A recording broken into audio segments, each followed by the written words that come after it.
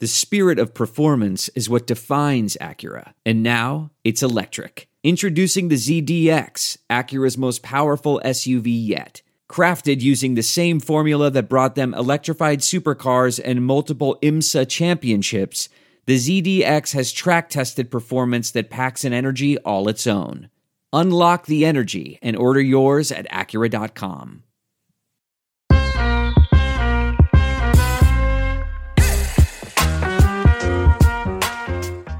Hello and welcome to Baseball Barbacast, the only baseball podcast in the world that wonders, why is the winter meetings in the fall? I'm Jake Mintz. That's Jordan Schusterman.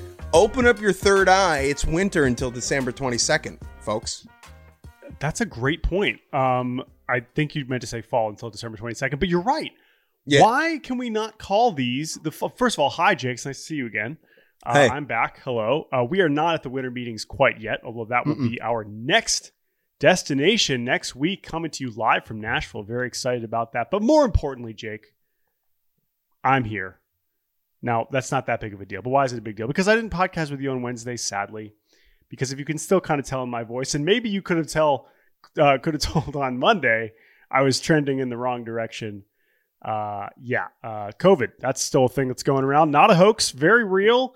Wow. And it kind of wiped me out for a few days there. So basically, like as soon as we stopped talking about Ohtani, it was downhill in a hurry. And I did not recover in time for Wednesday's show. But I am here and I'm excited to be back to talk about some transactions that you saved for us to talk about, which I really appreciate. So that's what we're going to do here. We're recording this on Thursday evening since you have some Friday morning travel. So if anything happens overnight Thursday, that's the reason. But we do have a lot of stuff to talk about. It is awesome to see that you have endured and survived the Fauci disease. Who, by the way, Anthony Fauci can email us at baseballbarbacast@gmail.com, just like the rest of you. Yeah. I'm sure he's at least relatively less busy now than, before, but he still probably has better things to do. But you fine people listening, you definitely don't have better things to do than email us at baseballbarbacast@gmail.com. Let's just get us out of the way now. All the people who sent us their Spotify rap saying that we were their most listened podcast, incredibly kind. I know that a lot of that is that we do a lot of podcasts, so kind of skewing the numbers. I know our friends at Tipping Pitches kind of accuse us of that. We're giving you a lot of things to listen to. Maybe it is quantity over quality, but we like to think that we are delivering a somewhat medium quality show, and it really does mean a ton to us that so many people listen. So thank you all who sent us their screenshots. Kyle Gibson got paid for bulk, baby. We ain't no different. Yeah, best availability is availability, except for me this week. So I felt extra bad looking at all those as I was in bed not podcasting. But anyway, on this episode, this Friday edition of Baseball Barbacast, we are going to review all those transactions that we missed. We have started to get some signings on the free agent market, nothing too crazy. We still have not talked about the Mariners trade that they made right before Thanksgiving, which put me in an even worse mood than the COVID I endured after Thanksgiving. But we will talk about that. We'll talk about some of the Mets signings and Yoshinobu Yamamoto, who is not signed yet, but there's some interesting reporting surrounding his free agency that we wanted to laugh about. We're also going to have a little bit of a game here that we recorded back when we were together in New York, a little game that we were calling Free Agency Mad Libs. Maybe we'll bring that out at some point if the market remains slow and cold. But for now, we're gonna mix that in here on this Friday edition, thanks to the wonderful producing of Chris Tyler. But Jake, we have mucho transactions to discuss today. Which one would you like to begin with? Sonny Gray. Sonny Gray signed with the Cardinals. And before we talk about the fit and how the Cardinals are signing old folks, do you know Sonny Gray's real name? Do you know his real first name? Oh, man. So it's funny because now I just default to Donald because when you learn that Zach Greinke's name is Donald. Now, Sonny that's, I guess, more of a nickname than Zach is, I believe, just Donald's middle name. But that's just like my default when it's like, oh, that baseball player, his name's actually not that. I'm just like, oh, it's Donald. So I assume it's not Donald, but what do you got for me? It's actually Sonny. Oh, it is. All right, birth name Sonny. There we go. Birth name Sonny, which I love because it's like his parents. he's born and his parents are like, well, he's our Sonny. Nobody named Cloudy. Nobody. Rainy, it's probably more people named Rainy, right? First name. I know we have Tanner Rainey, but Sonny, but also Sonny with an O, not a U. That's another difference. That's what I'm saying. Like, it's my son, Sonny. Right. It's like when you're watching a show about cartoons. Yeah.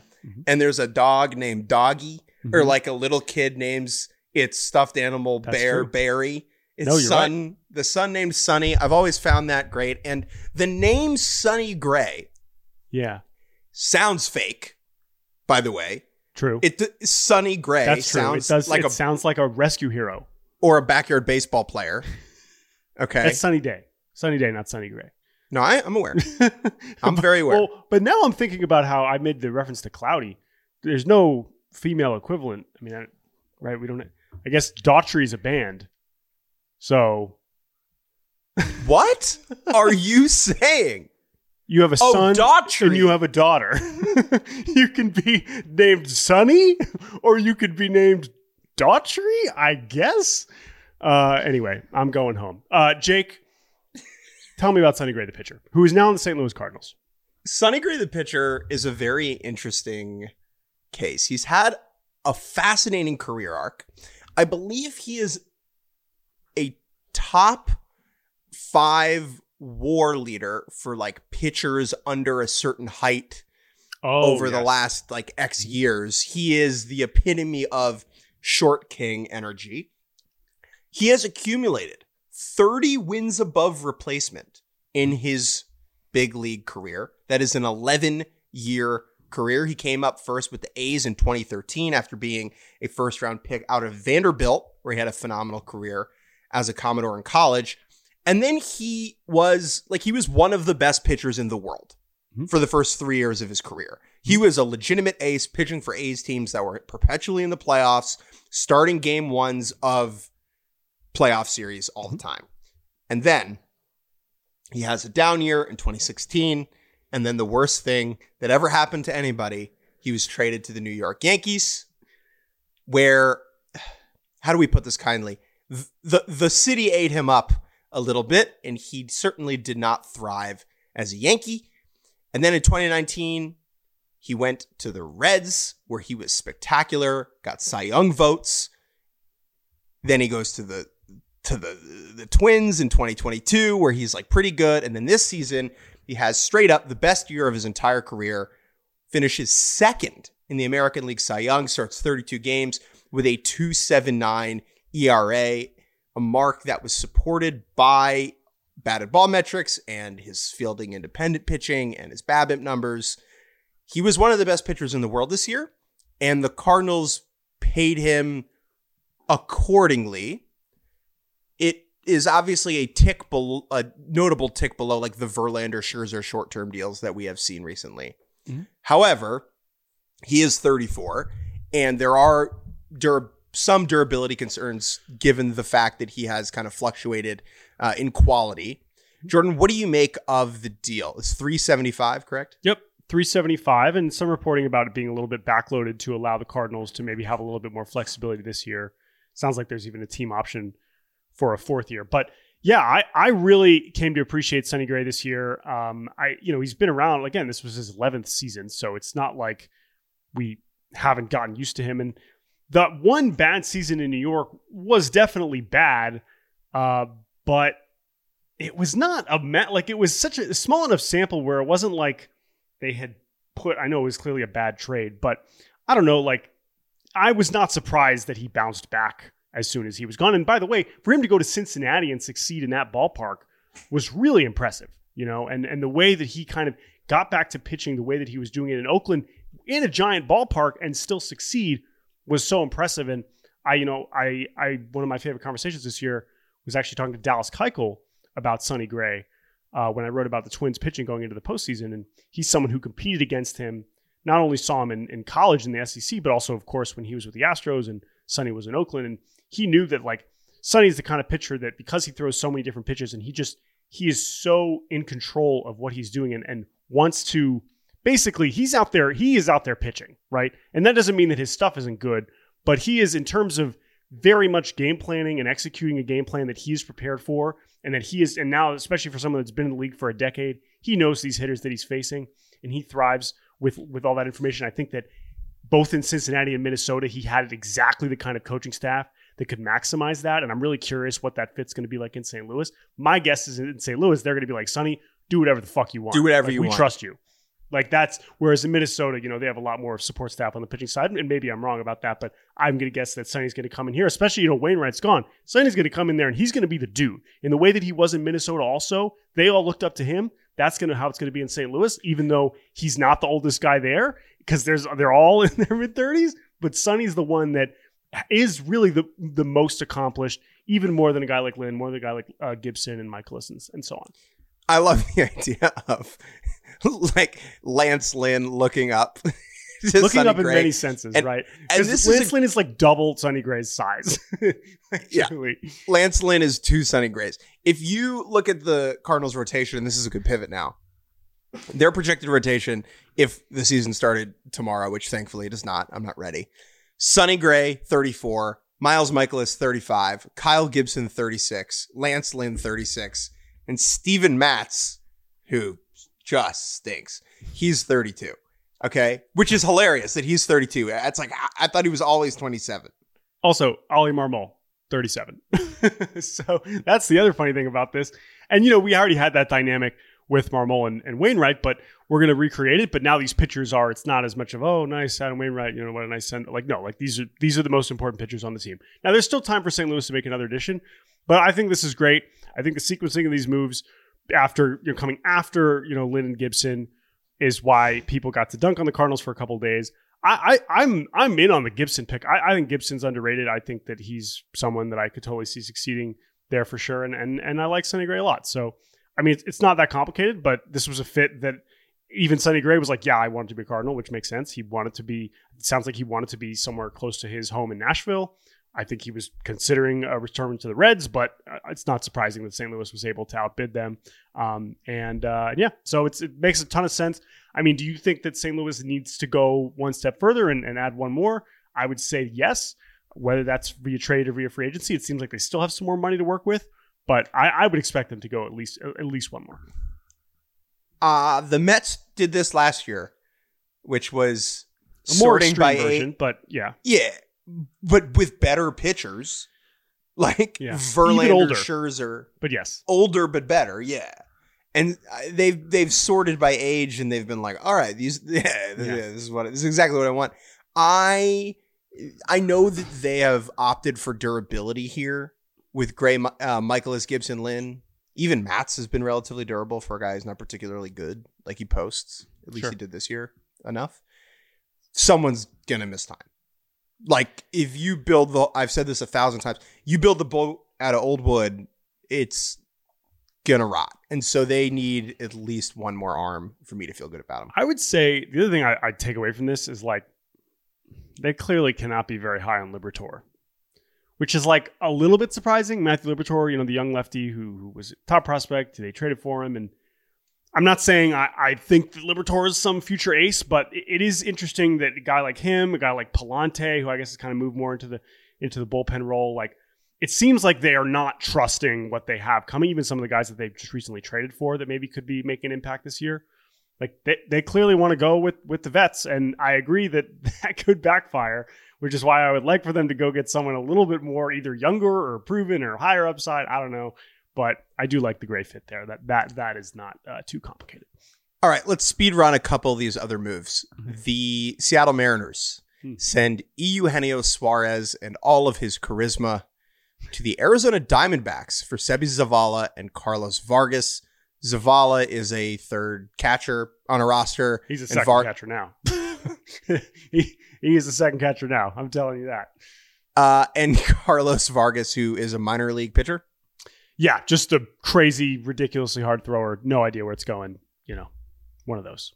But he's like, he was in the big leagues last year briefly, so upper level. How are you feeling about this? Sending away an expensive, flawed, but productive player away for maybe a future reliever. Yeah. I mean, it's a giant freaking bummer. Like, that's pretty straightforward. I mean, with the very clear decision at the outset of the offseason to prioritize contact, let Teoscar Hernandez go. But, it's if you want to prioritize contact, that's fine. They make the trade for Luis Urias, and it seems like they're content with him being the starting third baseman, which I don't, again, like, I like that move if he is like the first bench bat or a second base platoon, like a good, like, there's reason to bet on Luis Urias, former top prospect who's only 26, was injured last year. Like, that's all fine. Penciling him in for 155 games for an offense that intends to compete for something real, like, that doesn't make any sense to me. As for Suarez, like, they clearly decided it wasn't that expensive. I think what he was making was probably about what he was worth. But if they're working within budgetary limits, which is extremely frustrating and embarrassing on many levels, then you can understand the front office saying this production for this, whatever, $11, $13 million is not worth it. And Suarez this past year, while his defense suddenly was amazing, which is very impressive and is going to keep his value up, I think, in Arizona, there was just a little bit less oomph. And he led the league in strikeouts for the second straight year, was walking less. It was just a little bit uglier, a little bit more reckless. At the same time, it's like you take Suarez and Teoscar out of the lineup, and now we got Cal Raleigh, who I love, but he should not be batting third. Like, he just shouldn't be batting third. So there's clearly more work to do, and I think that they will still make more moves. But as it stands now, again, it's a sequencing thing. It just does not look great. I'm sure they'll turn Carlos Vargas into something. I think Sebi Zavala is a fine backup catcher, although that also probably ends the Tom Murphy era, which is kind of a bummer as another fan favorite. But whatever. Like, unfortunately, they've primed us to be prepared for these kind of moves, and I just have to hope that they have a larger plan to add to the offense. And I think they will, but they really, like I said, they don't have the benefit of the doubt on many respects here. So I hope they prove us wrong. Yeah, like Jerry comes out and says we're trying to win 54% of the games, and then makes a trade that smells like those comments. Yeah, totally. Yeah, especially if you're working with, I mean, that's the issue. And I mean, I think that like the Seawald deal is more like that because, again, you're thinking like this big long-term thing, and maybe that's what Urias represents versus Suarez, whatever. So the Mariners felt like it's a bummer, whatever. I don't want to make too much of it. Obviously, I was pissed day of, and even though I understand it, that's a lot of the Mariners moves nowadays. Quickly on Arizona's side, like, this is a great way to address third base, right? We wondered if they would have to go after Candelario, go after Chapman. Like, here's the truth. Longoria was a bad baseball player this year. It was a really cool story. Whoa. It was really cool to see him on the team. I'm glad he got to go to the World Series. He was bad. So if they can have a good third baseman, that is good. And even a Suarez that strikes out 200 times is a good third baseman. So nice job, Mike Hazen. I'm very impressed. And by the way, beyond just the obvious good vibes only, but like, no, it is true. He is an 80 grade clubhouse person, 80 grade human being. There is nobody that dislikes this person, and anybody who's with Arizona now, like, he is just an incredible addition to that group. And I could not be more excited for him, and I will always root for that guy. He was a true joy to watch and by the way, I'm glad he was that way, because when he's bad at the plate, it is one of the least enjoyable hitters to watch, but because he offers so much and everything else he really was one of my favorite Mariners over the last 5 years or so. The on-field enjoyment delta to personality is as big as it gets. Yeah. Because you're right. When he's bad, it's like he's wearing a blindfold. But it's good to know that beneath it all, there's a man making other people happy. Tigers signed Kenta Maeda. Yeah. 2 years, $24 million.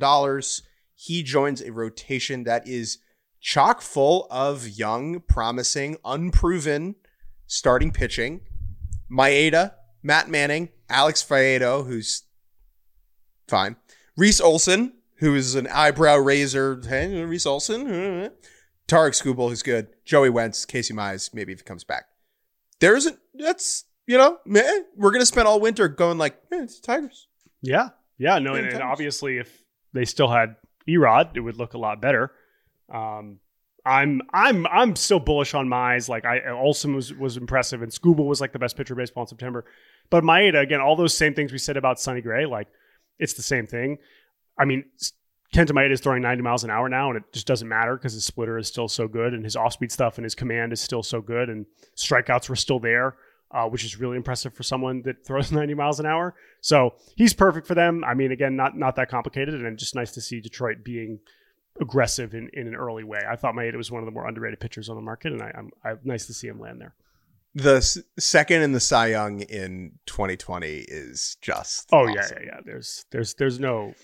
There was a 2020 season that every so often you just go back and look at 2020 stats, and you're just like, how the fuck, like, dude, he had a .75 WHIP. Yeah. But whatever, it's 11 starts, like or 12 starts. 11. But that's the thing, like it's you think like, oh my god, and then you realize that guys have that over 12 starts all the time. That doesn't mean it wasn't awesome. Like, he's second place in Cy Young. You can't take that away from him. He did it. He's great. So no, it's a great fit. I don't have much more to add to that other than they should keep going. I mean, their payroll's still at like 90 million. Like, keep going. Tigers, like, AL Central still sucks. If the Twins are going backwards, like, you should go forwards. I don't see why not. The Mets, big money movers. The David Stearns era begins with aplomb, taking a 1-year, $13 million flyer on Luis Severino. Sevy, at one point, 2017, 2018, one of the best pitchers in all of baseball, third young Cy Young finish in 2017. And then the injury bug came a-biting. 12 innings in 19, didn't play in 20, 6 innings in 2021, comes back last year and is fine. He's fine. He is a 3.18 in 102 innings. The underlying numbers say he was a little bit worse than that, but he looked good enough. Maybe not the best version of Luis Severino, but a middle of the rotation starter. And then this year, he was the worst starter in baseball, not named Adam Wainwright. Pretty much. Yeah. Pretty much. Like Noah Syndergaard when he was pitching. First of all, I can't believe you just glossed over his, the injury bug. Yeah, but his Tommy John is an important historic moment. Oh, yeah. Okay, I mean, I'm sure you've said this on the podcast before, but you guys, I want to clear out here because, I mean, on a serious note, I did kind of want you were at Yankee Stadium all the time. I'm sure you were at some Luis Severino starts. Like, I am more curious in your Severino insight. Like, I'm a big fan, whatever, and have been for a long time. But first, I mean, you guys are linked forever. Severino got Tommy John the day before me in the same hospital from the same surgeon. And he's been better since then than I have, to be fair. Yeah. He's made more money also. Made more money. Yep. Been better. Although, am I happier? Honestly, he seems like a pretty happy guy. He does seem pretty happy, but this is where my insight being around Yankee Stadium comes in, is that this year he was not happy. Not happy. He gave off the energy of driving, and this doesn't really happen anymore because we have phones, but I would imagine that like in 1975, if you were going to someone's house and you got lost, you just drove around in circles until you thought you knew where you were. This is even before we're like printing out the MapQuest. Yeah, which was us in high school. I mean, that was us in high school, was printing out MapQuest, right? I know. But I'm saying like that's how we would get to like the bar mitzvah. The mall. The mall. The mall. Right. Now, that's the energy. That's a great analogy, because it was like, I felt that way watching him. I was like, the dude's still throwing 98. What the fuck's going on? But the difference was he was driving around the same block, right? And still couldn't find the house. Still couldn't find the house. Just he's like, maybe I should change something. Nope. In circles. And the worst part, and the saddest part to me, is that the Yankees pitching development, there are a lot of issues with the Yankees, but the Yankees pitching development and pitching coaching staff is pretty good. Matt Blake, their pitching coach, knows what he's doing. And whether it was a communication issue, whether they couldn't get the solution for Severino, whether Severino wasn't taking that information, those are all factors to consider, but the success never showed up. And he just spent the whole season driving around the block looking for that house, and he never find it. And now the Mets are essentially opening the passenger door, hopping in and saying, let's try and find it. They're saying, you're in the wrong neighborhood. You need to come to Queens.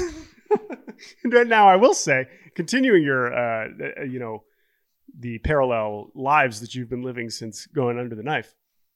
You now will both be in New York, at least for another year, right? Was this good? He could have ended up with the Dodgers or with who knows. But no, he's like, you know what? I'm still comfortable here to some degree. Doesn't have to move. Yeah, right. I was wondering that. Maybe he already lives on Long Island. Maybe who knows? He lives in Westchester, I believe. Westchester, whatever. Doxed. When you're at another $13 million, you know, what's another house if you need it. But anyway, point is, this is a fascinating connection here. And, you know, we've seen, people say, that's Dylan Betances. Okay, no.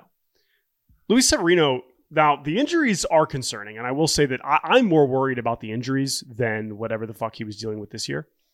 He ended the year with a serious oblique strain. Obviously, there were some issues coming back from TJ, whatever. He's still 29. He turns 30 right before next season. I don't know. Like, he's still pumped. Like, he had one outing towards the end of the year against the Tigers. Again, not a great lineup. When he went 7 scoreless with 8 strikeouts, no walks, and it was like, there. It was basically the only time all season where it was like, there, it's right there.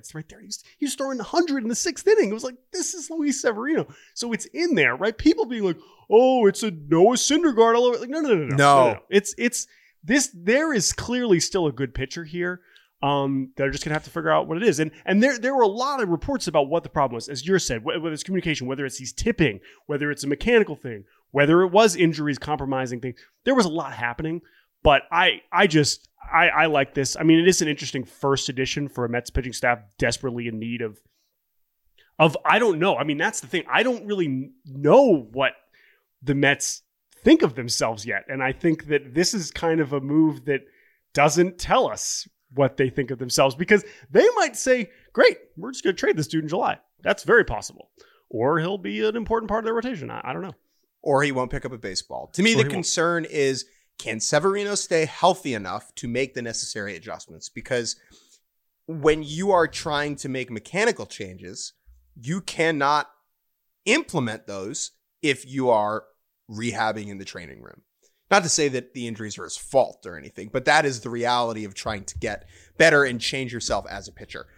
Fly through the rest of these, Jordan. I cannot believe you put some of these on the sheet. Dodgers re-signed Jason Hayward. Good for him. Going to do the same thing. He's never going to face lefties. The biggest part of this move is that Mookie Betts is going to continue to play the infield next year. The only reason he moved in there was so that they could get more at-bats for Hayward in the outfield, left-handed bat against right-handed pitching. Mm-hmm. Good for him. He doesn't need any more money, but I'm sure he's happy to get it. What was it, 13 mil? I think 9. But I would just say, like, I like this. It makes sense for him. And I do think that the Dodgers, so much of the Dodgers offseason is going to hinge on other things, like Ohtani, like Yamamoto, like all these other things, that I imagine that is impacting whether what starters are going after and all those things. This was one that's like, okay, let's just get this done. Obviously was best case scenario for both sides. Happy for both of them. Go Jason Hayward. I'm glad he's still a good baseball player. The Cincinnati Reds were in on Sonny Gray, but it seems like he wanted to be a Cardinal. That is an appealing place for baseball players to live, even though it's not a particularly fun city to visit. I lived there and I like it. However, the Reds pivoted, signing Nick Martinez and Emilio Pagan. So let's start with Martinez quickly. Very interesting career path. 18th round pick by the Rangers out of Fordham University here in New York, even though he's from Miami. So he goes Miami to Fordham, gets him to the big leagues, is like incredibly sufficient as a back-end starter, goes to Japan, is pretty good for a year or two, and then is phenomenal in 2021, comes back over, signs with the Padres, and then is working in kind of a swingman role where he's like, I'm a starter. And they're like, no, you're not. And he's like, okay. And was good enough in his starts last year to opt out of the remaining 2 seasons on his contract and got more money from the Reds, 2 years, 26, than he would have gotten from the Padres. He's going to start for Cincy, it seems like. I love this signing for them. I think it is a low risk option. If he's not good enough, you move him back to the bullpen. You know you can do that. The Reds need some sort of adults in the rotation. They have so many good young arms, but no one they can rely on. That's Martinez. Totally. Yep. No notes. It's like you go to Reds games all the time like me. Because it's exactly the kind of flexible arm that they need, and he's just a great fit. I thought he was underrated on this market, and I'm excited about that ad. Emilio Pagan is a reliever who can give them up, but he is more effective than you think. The most interesting thing about Emilio Pagan, who plays for Puerto Rico in the WBC, is that if you are listening to this and you have never heard Emilio Pagan speak, you will be very surprised, because Emilio Pagan was born and raised in South Carolina and has a Southern accent and is a big hick. Yep. And I will admit, country boy. And I will admit that I did not know this, and there's a little richism going on my part, and I apologize to Emilio Pagan. But the first time I went over and talked to him, I was like, just that sound coming out of the mouth of Emilio Pagan was jarring, and I had to check myself. Yeah, no, he's a great, American story where it's like, what? Oh, yep. Cool. There's an Emilio from Simpsonville, South Carolina, a D2 guy, incredible story, former Mariner, and a really interesting start to his career where he was a big league reliever who was pretty good, who pitched on 4 different teams over his first 4 seasons of his career. And I remember early, now he didn't make his debut until he was 26. So, you don't want to start thinking about Rich Hill too quickly. At the same time, I mean, this is his 6th team here, and if he's a good reliever, he could keep bouncing around. But yeah, now before this year, his biggest issue was home runs. And that is not a problem you want to have in Great American Ballpark. But if they can, keep the pitch mix, he added a splitter more this year. That really helped him. But a really weird kind of statistical profile this year where the strikeouts went way down and so did the ERA. You don't normally see that combination, but that's what happened with him in his second year in Minnesota. I think he's pretty good. Again, he's making a lot of money for someone on the Reds, but he is the kind of guy that needs to stabilize their bullpen. So I like it. I think the Reds pitching coaches will be able to maintain what they were doing in Minnesota. I think Agreed. They're kind of a similar thing. Royals signed Garrett Hampson. Okay. The White Sox. Here's the only reason I'm mentioning this is that Jeff Passan tweeted it. And Passan is the only person we have our notifications on because Jeff doesn't waste tweets. No disrespect to all the other newsbreakers out there. I mean, I understand why Ken Rosenthal needs to promote all his other ventures. That's great.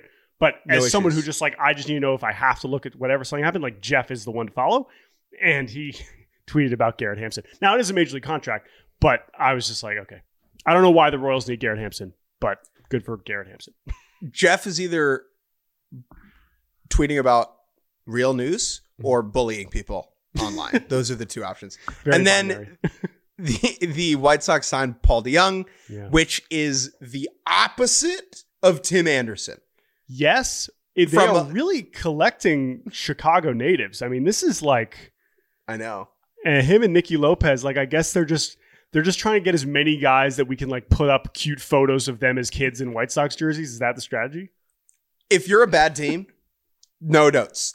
Sign bad local guys. I agree. Awesome. It's fine. It's Paul DeJong. He's oh, sure. All right. Major league deal. Awesome. So Vic Mensa, you're the new third baseman for the White Sox. White Sox. Last thing, then we'll send us a break. There's rumors about C Steele. I'm sure we'll probably get that at some point this week.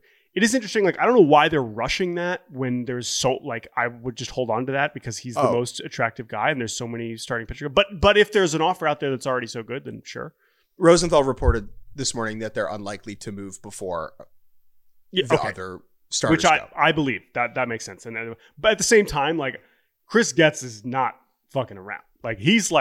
I do think he's going to basically try and trade everybody that's not Luis Robert. I really do think that's what's happening. And apparently get as many, Illinois natives as possible. All right, we are going to take a quick break. We're going to send this to, again, a segment we recorded a few weeks ago when we were in New York together. It's just a little game called Free Agency Mad Libs. What this is we had 2 hats. One hat had a bunch of names of teams. One had a bunch of names of free agents. And we just pulled names out of hats because, honestly, when there's nothing actually happening on the free agent market, might as well make shit up because that's what people like to do on Twitter. But we're going to at least try and rationalize some of these signings. So we're going to take a break. When we come back, you're going to hear that game of Free Agency Mad Libs. Hey everyone, producer Chris here with a brand new housekeeping note about our merch.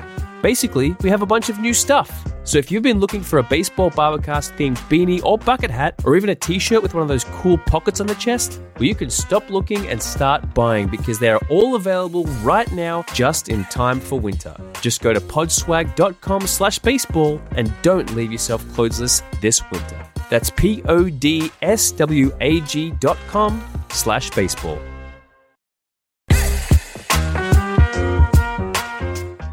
Hey everyone, we're going to play a game. I'm Jordan, that's Jake. We host Baseball Barbacast, which you can listen to, SiriusXM Podcast Network. Sound less excited about it. What I'm really excited for is the game we're about to play, Jake, which is a way to get into free agency.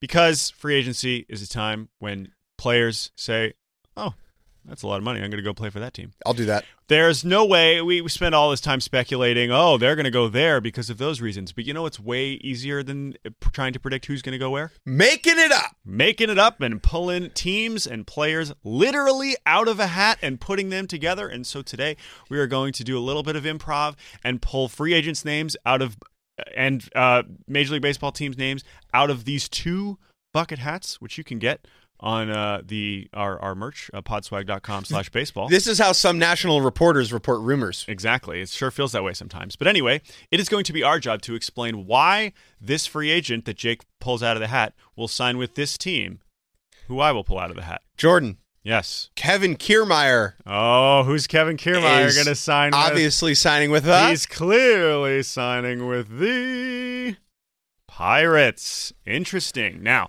this is a move where if I'm Kevin Kiermaier and I just had this career season in Toronto, I'm hoping not to end up in Pittsburgh, right? That feels like a situation where it's like, come on, like, look what I showed. I know I'm entering my mid-30s. I can do better than Pittsburgh. I should get more money than what Pittsburgh's willing to offer me. It's a fitting location for a guy who loves torrenting things on the internet. Oh yeah, we know that about him, right? That's a fact. Everyone talks about his center field defense, but his LimeWire record is through the roof. So his experience on the Pirate Bay, we will see how it goes. Why don't you go first this time? All right, who's going to be signing with the Yankees? Jake, I've pulled the Yankees out. Who's signing with them? That one's not funny. I'm going to pick a different one. Okay. All right.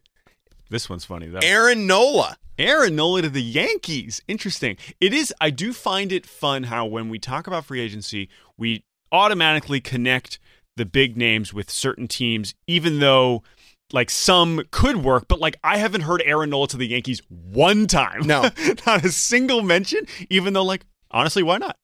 Like, why not? I mean, if they're going to be in for Yamamoto or they're going to be in for Blake Snell or whatever, I mean, I don't know if they are, but if they're like, why not Aaron Nola? I don't know. And if there's one thing the Yankees rotation could use, it's dependable starts. Someone that will show up. I mean, if they had him and Garrett Cole, the two most dependable starters in baseball, that would think about how much less stressed Aaron Boone would be. Like, you're basically just giving him so much less to worry about. He can spend way more time figuring out how he's going to play Oswald Peraza and Anthony Volpe and all these other infielders who maybe aren't actually that good. Who's next? Do you hear the sound of this? Yeah. I mean, I do, yeah. Who is that? I can't tell who it is. Matt Chapman. Matt Chapman is signing with the Marlins. Oh, my gosh. So we were wondering if the Marlins would really be willing to spend. Does that make sense? No, because Jake Berger is their franchise third baseman now. We don't need Matt Chapman. I guess Jake Berger then could be DH, which is probably for the best. Matt Chapman is a good-looking dude. Yeah. He'd do quite well down in South. That's all I got. All right, next up. Who we got? All right, actually, you know who this next player is signing with? Who? Tell me. They're signing with the Giants. They Who's are signing with the Giants. Oh, producer Chris, who you guys getting? I'm excited. Blake Snell to the Giants. Ooh, Blake Snell to the Giants. Just what I've always wanted. I feel like, so this is an interesting one. Bob Melvin just had Blake Snell in San Diego. He watched him probably win the Cy Young, right, which is nice. But we just referred to, oh, wow, Aaron Boone would be so much less stressed if he had Aaron Nola. Does Bob Melvin want to deal with the Blake Snell managing experience again, as great as he is? Like, is Bob Melvin going to Farhan and saying, we need to bring in Blake Snell? I doubt it. I mean, I could be wrong. By the way, this is nothing about Blake Snell the person. who by all accounts, very Fine. good teammate, whatever, people like him, it's fine. But as far as the managing experience, Not interested. Probably not something Bob Melvin Sounds wants. like a stressful experience. Let's do a couple more here. All right, what's next? Who's signing with the Royals? Cody Bellinger. Why, Jordan? Okay, Cody Bellinger to the Royals. You know, if imagine Cody Bellinger, this great hitter, one of the few good hitters in this market. We assume all the projections for his contract are all over the place because it's like, well, you know, when there's so few hitters, some teams the bidding is just going to get crazy. For the Kansas City Royals to win this, would be quite a twist. Yeah, I think this involves some sort of financial windfall, unforeseen, maybe a bag of money or discovered in a backyard. Or if someone else can just buy the Royals and make that happen very quickly. A generous donation from an anonymous donor. Yes. I love that. Otherwise, it's going to be... Right. I like when you go to an event and when they're reading off the big, we appreciate our sponsors, you know, these, and then Anonymous. Like, damn, Anonymous stepped up big time for Cody Bellinger into Kansas City. To Anonymous. Yeah, I don't see this one happening. Okay. I don't see this one happening, I don't think. And even if they did, I still probably wouldn't pick the Royals in the AL Central. Clayton Kershaw. Oh, okay. So I doubt Clayton Kershaw is signing with anybody, but for the most part, we've assumed Dodgers-Rangers retirement. Do you have retirement in that hat? I don't think so, but you know who I do have? Who? The Nationals. The Nationals. Okay. Okay, so this is an interesting one. Why would he want to go to the Nats? Why would he want to live in D.C.? If he wants to parlay his baseball career into a life in politics. Okay. He's ready. He's not quite ready to retire, but he wants to move closer to where two-sport he can athlete. Maybe make a difference. Maybe he just loves Mackenzie Gore, and he's basically looking at Mackenzie Gore and he's thinking, you know, this is a guy that people want. They said, could he beat the next Kershaw, right? I will go and see. Either he's curious, like, is this legit? Or he wants to help him kind of achieve that destiny. Maybe Clayton Kershaw loves living in a city, but hates tall buildings. Oh, man. If you hate tall buildings, that is absolutely the place to go. Yeah, nothing taller than the Capitol. All right, last one. What do we got? Who's our final free agent, and where will they be signing? I have the team, but I won't reveal it. This one's not interesting. Okay. Is Shohei Ohtani in here? You should have put like 12 Ohtanis in here. That's true. If we were balancing it, Seth Lugo will be on the Anaheim Angels. I know if they don't bring Ohtani back, they'll be really upset. But if Seth Lugo can stabilize that rotation, I think we'll be feeling good. By the way, Jake, you know you could have just made up the fact that you pulled Ohtani's name out of there. Like no one can actually see the names that are written on the page. Yeah, but I'm no liar. Here, pull someone for the Astros. I'm no liar. Marcus Stroman. Oh, I could actually see that. Okay, I still haven't... Ohtani's not in here. Yeah, why wouldn't he be in there? Jorge Soler. He's in there? Teoscar Hernandez. Okay, it's like fine. deal or no So deal. I how about haven't seen him. Jung-Hoo Lee. This There's is like good. 2 names left in this hat. Find Ohtani, and then I'll... Josh Hader. Okay. Once you find him, I'll pick the team. Shohei Ohtani. All Was right. it really the last name out of the hat? There are 2 more in here. All right. We are about to declare who's signing Ohtani. Here we go. You heard it here now, first. To be fair, I've already gotten rid of the teams I've already said are no longer in the bucket. Okay, so sorry Nats. Shohei Ohtani. Sorry Royals. Sorry Giants. Where's he going? Sorry Yankees. Everyone wants to know. Tell me the truth, Jordan. He is signing with the Tampa Bay Rays. Tampa Bay Rays. You heard it here first. Congratulations, Shohei. Shohei to the Trop. That will be. I hope that they can fill the stadium for Shohei Ohtani. Salvador Dali Museum in St. Petersburg. I really hope. I know he had some issues with some attendance in those postseason games. I think I would drive from Tampa Bay to St. Petersburg regularly to see Shohei Ohtani. But the traffic's really bad. Thank you so much. Those are all the free agents and where they're going. How many of those are correct? None of them.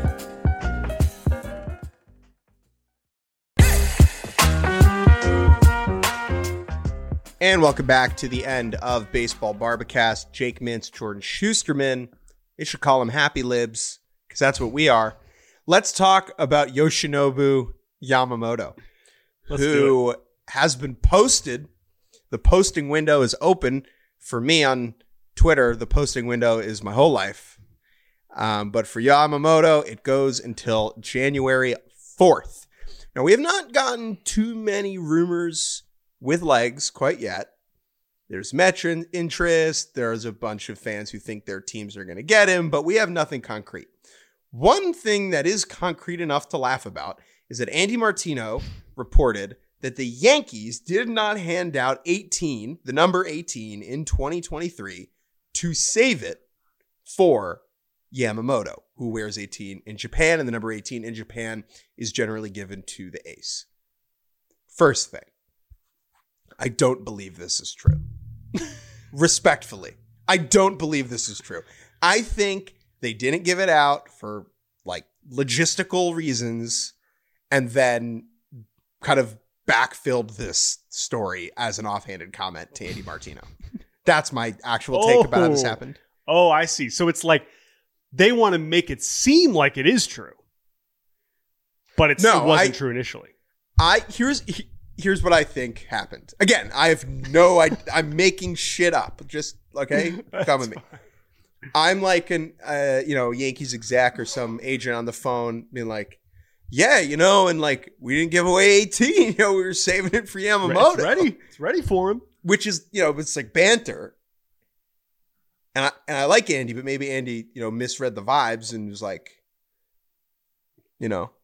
or maybe it's true. But maybe I don't know what I'm talking about. Maybe it's true. Now, it is just a hilarious thing because, okay, like, who gives a shit? Like, okay, wow, what a sign of respect. Like, like Yamamoto, like, there was reports. I mean, we know for a fact Cashman went over there this year to see him, right? Maybe they talked or met. I don't know if that's even allowed, whatever. But somehow word gets to him. It's like, hey, the Yankees are they're saving 18. He's like, what is he? What?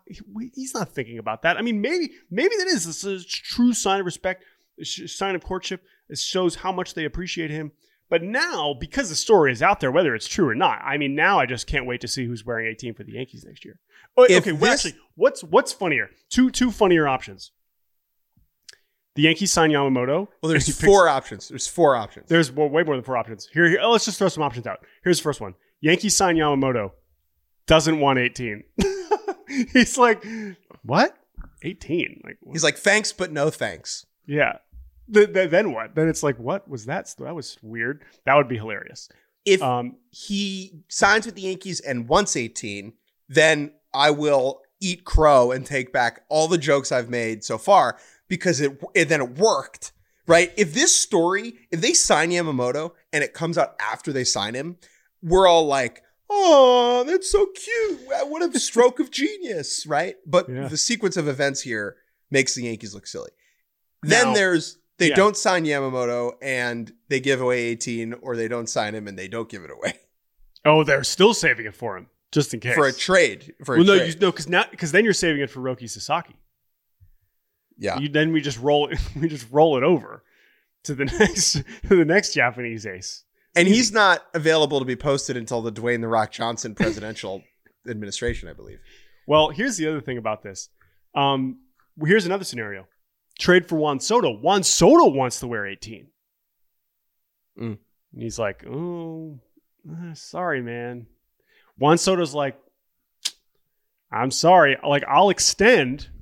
I'll actually sign an extension, but you have to give me 18. Roki Sasaki wears 17, by the way.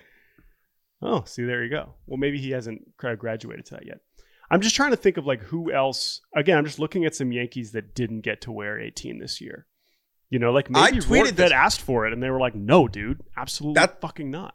I tweeted this. I don't know if you saw it because you were dying of COVID, but I tweeted like, can you imagine Billy McKinney like gets called up when he walks to the equipment room and they're like, what do you want? And he's like 18. And they're like, can't. Nice try again. No name. Well, the other thing is like they wouldn't have given him 18 because the Yankees do this, right? When the Yankees call up a guy, they give them a cockamamie number. Very rarely do they spring trainingify dudes in the middle of the season, which is like really kind of embarrassing. Like Jake Bauers was wearing 61, and I believe Billy McKinney was wearing... Austin Wells was wearing 88. I mean, I have the numbers up here, right? Wells was wearing 88. Pereira's wearing 80. And some of them never escape it, like Davy Garcia was wearing 83, never managed to find a lower number. I just think, it is interesting because again, 18-2 is like one of the lowest non-retired Yankees numbers.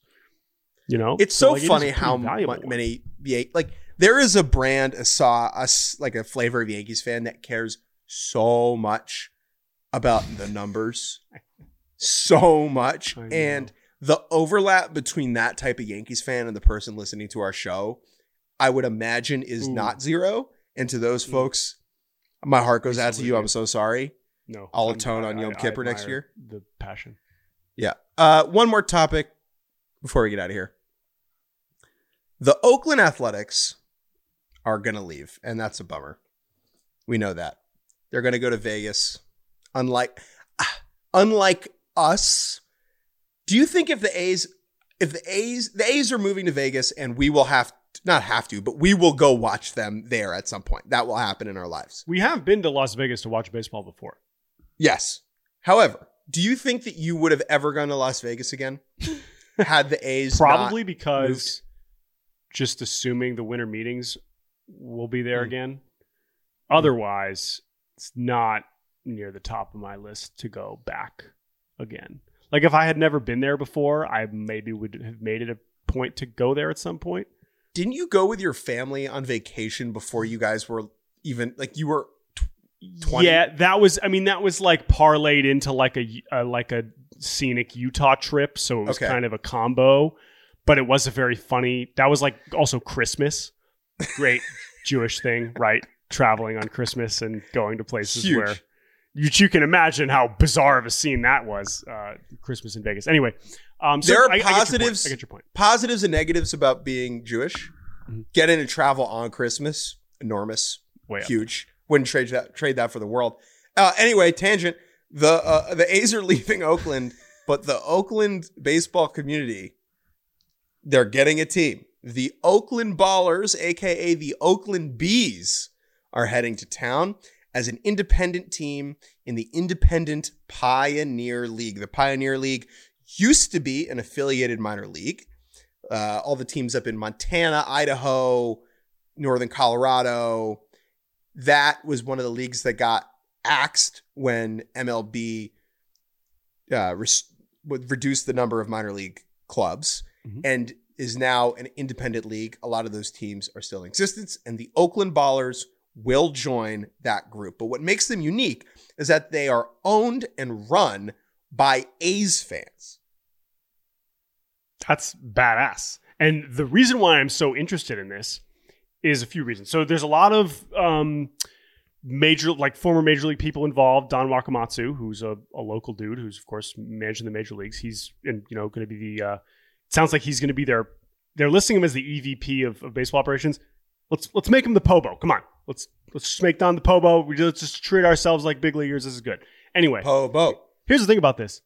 Now, again, it's a lot easier to start a team like this, indie team like this, essentially on the fly if you have the money. They're playing next year. And the A's are still going to be there next year. And I know I believe, planning on playing like at or near the Laney College site. Again, somewhere in Oakland, like they're going to play. Now, there's some logistical things with this that are certainly interesting. Most of the Pioneer League is in Idaho, Montana, Colorado. They're apparently adding another team in California that they haven't announced yet this offseason. So that'll be 12 teams for this league. But I mean, it seems like parts of the Pioneer League have clearly sustained. This is one of the oldest leagues in the country. And I'm just really fascinated to see what kind of fan experience they can kind of create, considering the fans are essentially the founders. So I'm fascinated by this. And I know that I honestly feel bad because leagues like the Pioneer League, the leagues that have kind of got cut out from MILB, have unfortunately fallen kind of out of the radar for me personally, because that level, I don't have as much incentive and an easy way to really follow it in ways that I do other college leagues or minor leagues that are involved with the draft or involved with, international baseball, stuff like that. So I know these leagues are still there, and I know that there are people that still go to these games that pay for tickets, and independent ball should still be a thing that exists for sure. Yes. And so this is really important that leagues like this continue to exist in this country. It is what makes our sport really special in a lot of ways, and that's been true for 100 years. So I hope that's still true. And if that can be true with this Oakland team, that would be incredibly cool. This team is going to draw a lot of eyeballs to this league in a very cool way. Mm-hmm. There are going to be games where there are more people at the B's games than the A's games. I think the A's fan groups are going to make sure of that. Like they're going to, I bet, organize nights where that's the case. But to put it in perspective, like the Idaho Falls Chukars were founded in 1940. Okay. Mm-hmm. They are older. They have existed longer. There's been a team in Idaho Falls longer than over half of the big league teams. Right. And so baseball matters to those communities. And so the Bees existing is not just keeping professional baseball in Oakland. It's helping to draw more eyeballs and attention to other parts of the country where baseball has existed for a long time. Totally. Also, the name is amazing. Yeah, I mean, it's. I guess they probably could have picked a lot of other B words, but I support this one. Here's a take. Assuming they were committed to being the Bees. Do you think someone pitched the Z's? I would have been the Z's. From the A's to the Z's. Right. I see that. And you want to be like as far of the opposite. But does Z's imply sleep? Right. Yeah. I think this is, I mean, I love it. I love it. I mean, I'm honestly just like so fat. I'm there. Listen, we have a lot of expansion projects in Portland and Nashville, and like there's all these different there's so much baseball. We talk about this all the time, which is a great thing, but it's often hard to kind of keep track of it all at once. But this is a project I am really gonna keep my eye on because and the kind of thing that, like, man, if they're playing next summer, I want to find a way to go to one of those games. I'm just super fascinated to see, what that's going to look like, because apparently they're playing next year, which is a pretty wild thing, right? This A's situation is going to take a lot longer to be resolved, but this seems like something that is actually coming. So I hope it really does happen, because sometimes you get announcements like this and it doesn't go anywhere.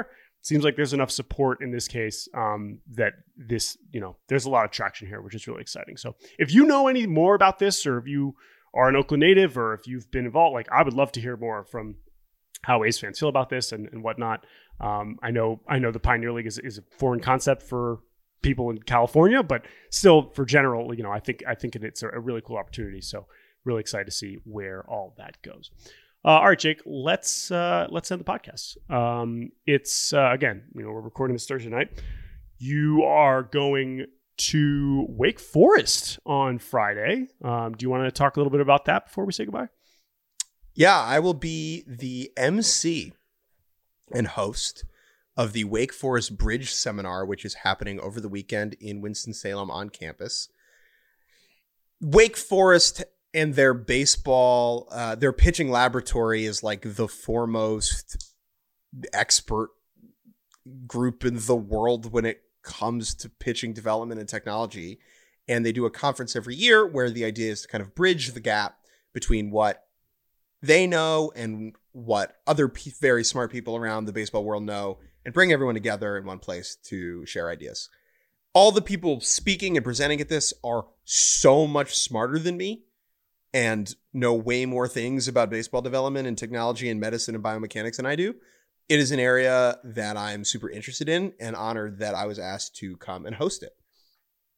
That's awesome. Well, I'm excited to hear about it. I will hopefully be picking you up from the airport on Sunday in Nashville. I'll be driving down from my Indiana abode and hopefully feeling a lot better. I am already feeling a lot better, just to be clear. So I know I don't sound great, but fever's been gone. We're trending in the right direction. Should be good to go for the winter meetings next week, where we will be joining you. That is where we will be recording. I don't know if we'll record Sunday night. We'll see. But me, you, Chris, Tyler, producer Chris will be there as well. So excited to hang out with Chris once again and see all of our baseball friends, and maybe some baseball stuff will happen. So I will probably record on Sunday, especially if some stuff happens over the weekend. But until then, hopefully everyone can avoid COVID because it sucks. And stay healthy. You can email us at baseballbarbacast@gmail.com. That's BARBcast. Thank you all for listening. Thank you all for supporting us. If you want to support us more, rate and review the pod wherever you listen to it. We know you're listening, so thank you. Those Spotify screenshots are very kind. But yeah, rating and reviewing the show is really a great way to boost it so that others can listen to hundreds of thousands of minutes like some of you people have for some reason. We really appreciate it. It's very kind of you. Thank you all for listening. Thank you, Jake. And we will talk to you all next week in Nashville, Tennessee.